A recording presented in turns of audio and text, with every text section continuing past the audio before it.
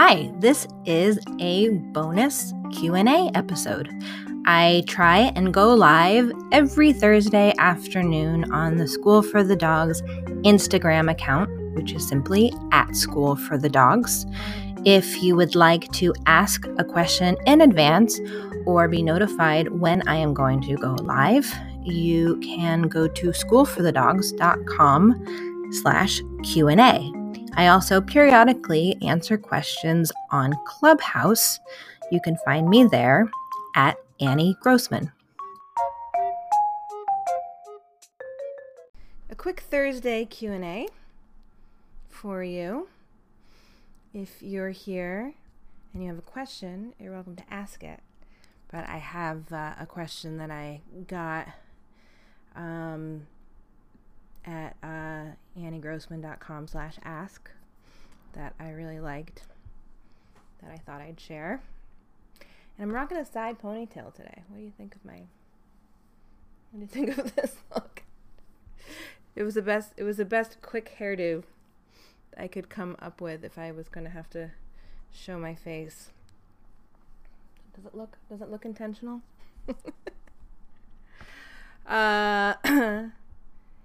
Hey there, Dustbin Terrier, great name. Hi, Bo. Pixel.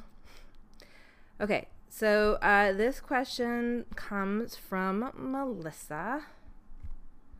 And, did I lose it? Okay. Melissa, who is from St. Louis, Missouri, and has a corgi, writes, Pachi is almost 6 months old. He and my 2-year-old cat, Kovu, love to play around together, but sometimes they get too rough. Anytime this happens, I use the touch cue with my fingers and give him a tasty treat. But then he turns around and runs right back to Kovu. Sometimes it's friendly, but it always escalates into a serious fight. And then she has like a side note part, which I want to talk about in a second, but let's just talk about this part. So really great question. Actually, I'm going to read the side note part now because I think it relates. So then she writes, I've also given a name to the touch cue, which is Revelio. I'm using Harry Potter spells as trick names, and he's brilliant. Isn't that cute? He comes when I call almost every time, but I guess playtime with Kovu is more fun. Sometimes I grab his favorite toy to distract him from Kovu, but again, that only lasts for so long. Do you have any ideas? Thank you so much for your podcast. I'm amazed with how much I've been able to train Pachi within a short amount of time, and especially with 3-syllable trick names such as Expelliarmus for Drop It. I was told that was impossible to do by a local trainer. Again, thank you. So it's funny, you know, I've heard people too say dogs can only understand like 1 or 2 syllables, but I think that's probably bullshit. And so good for you, Melissa, for going the Harry Potter spell name route. I think that's very clever. But to go back to the issue of what's going on here with the cat and the dog. I mean, Pachi's only 6 months old, so I would hope that you're able to get him some really good playtime. I think puppies ideally need a really good jaunt with other puppies every day, if that's possible. Doesn't need to be a dog park. In fact, my preference is like play dates. So if you know someone else who has a puppy about your dog's age, it could even be the same dog every day. I don't think it has to be different. It could take place in your living room. You don't need to have like some massive yard, but puppies need to play with puppies, ideally one-on-one. I firmly believe this, and I believe it can help solve a lot of issues. Short of playing with other puppies, make sure you have a flirt pole. I actually just talked about the flirt pole in the last episode I did. I think flirt poles are a genius way to exercise dogs, to help them get out some of their their crazies, because it sounds to me like Pachi wants Kovu to be a dog. And of course, Kovu's not a dog, he's a cat. But a couple things that you can do to make use of the good training that you're doing. I think it's smart that you're doing the touch cue, but it sounds like you are waiting until Pachi attacks Kovu to then give the touch cue. So that can become its own kind of loop, right? Where Pachi's like, well, I'm going to go attack Kovu. Oh, sorry about the sound effect of Poppy eating a marrow bone here. Poppy, go do that over there. I'm going to go attack Kovu, and then Mom is going to give me the touch cue, and then I'm going to get a treat.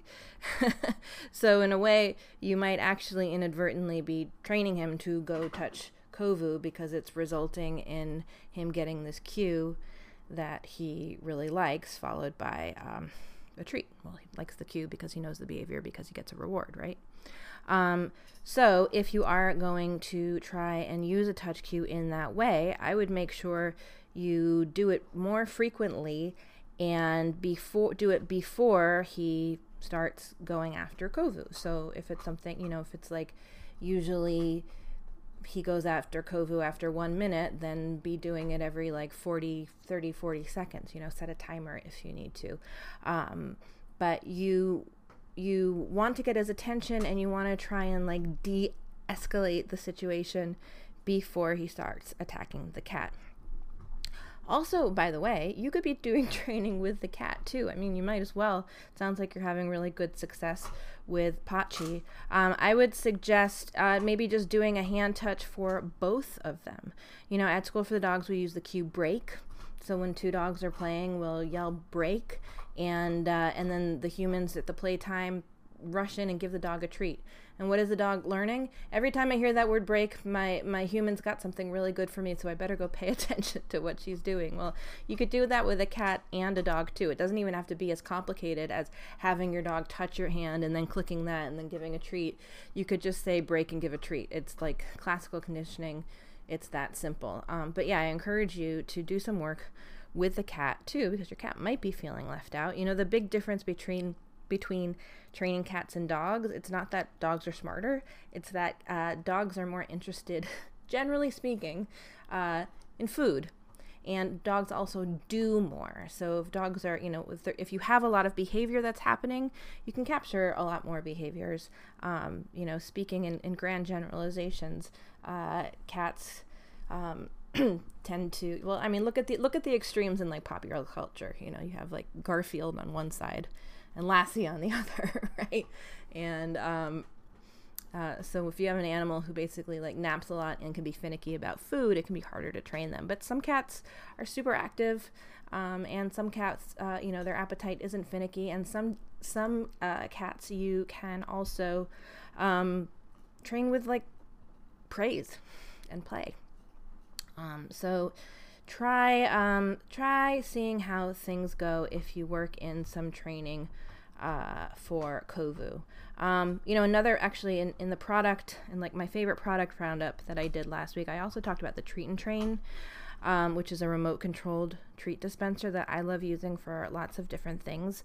And someone's asking if they can join live. Can you write out what your question is first, please? Thank you. And in the future, if you have a question, you can go to anniegrossman.com/ask and ask it in advance. But yeah, I like using the Treat and Train sometimes for training two animals at once because I feel like it can take some of the complexity out of it. So if I were using a Treat and Train for something like this, I would see which animal responds to it better. Some animals might be scared of it. It does make a kind of like grinding noise and a beep, although you can turn the beep off, but it still makes a grinding noise. But let's say your cat had no problems with it, you could fill that with dry food or treats. And when you do your recall with Kovu, whether it's asking for a touch cue or just giving that break cue, you could simultaneously be triggering the Treat and Train like in the other direction, to be giving Kovu a break in the other direction. Of course, if you have another human there to be doing this with you, you could both be doing it. You don't necessarily need the remote control treat dispenser, but I'm just thinking if you're doing it alone. yeah, anyway, so those are my suggestions. And why doing it in the separate direction? Well, I think that might help both animals sort of have a break and reset, have a little space from each other. Actually, one last tip is make sure that when they are playing, again, I want you to be breaking it up very regularly before the dog has a chance to go after the cat. But the other thing is make sure each animal has like a place to go that's like a safe space. That could be your lap. It could be going under a table. But that's something else that we really like to do, like in our puppy playtimes forever. The rule is if a puppy comes into your lap, even if it's not your puppy, if a puppy goes into your lap, your job is now to protect the puppy. You are going to push away the other dogs that come near. You want your animal to know that there is a safe base where they are not going to be bothered. And if that safe base can be you or whatever human is around, all the better, because, ideally your dog already has associations, or your cat has associations with you as a source of safety from whatever. So make sure that both the cat and the dog have somewhere to go. If it's not you, then some kind of place where they can go to escape so they are not feeling forced. Especially the cat. I don't want your cat to feel forced into the situation. So summarize, train both animals at once, make sure that dog is getting some really good playtime, practice lots of breaks, break things up before things get heated, and make sure both animals have a safe zone. All right, hope this was helpful, and thanks to you guys for being here. The couple of you who are asking about going live, I would let you go live, but I would like to know what your question is first to make sure that it's appropriate. So please just next time type that in, or you can ask me in advance. Again, AnnieGrossman.com/ask, and I will invite you to come on. Thank you very much. Bye.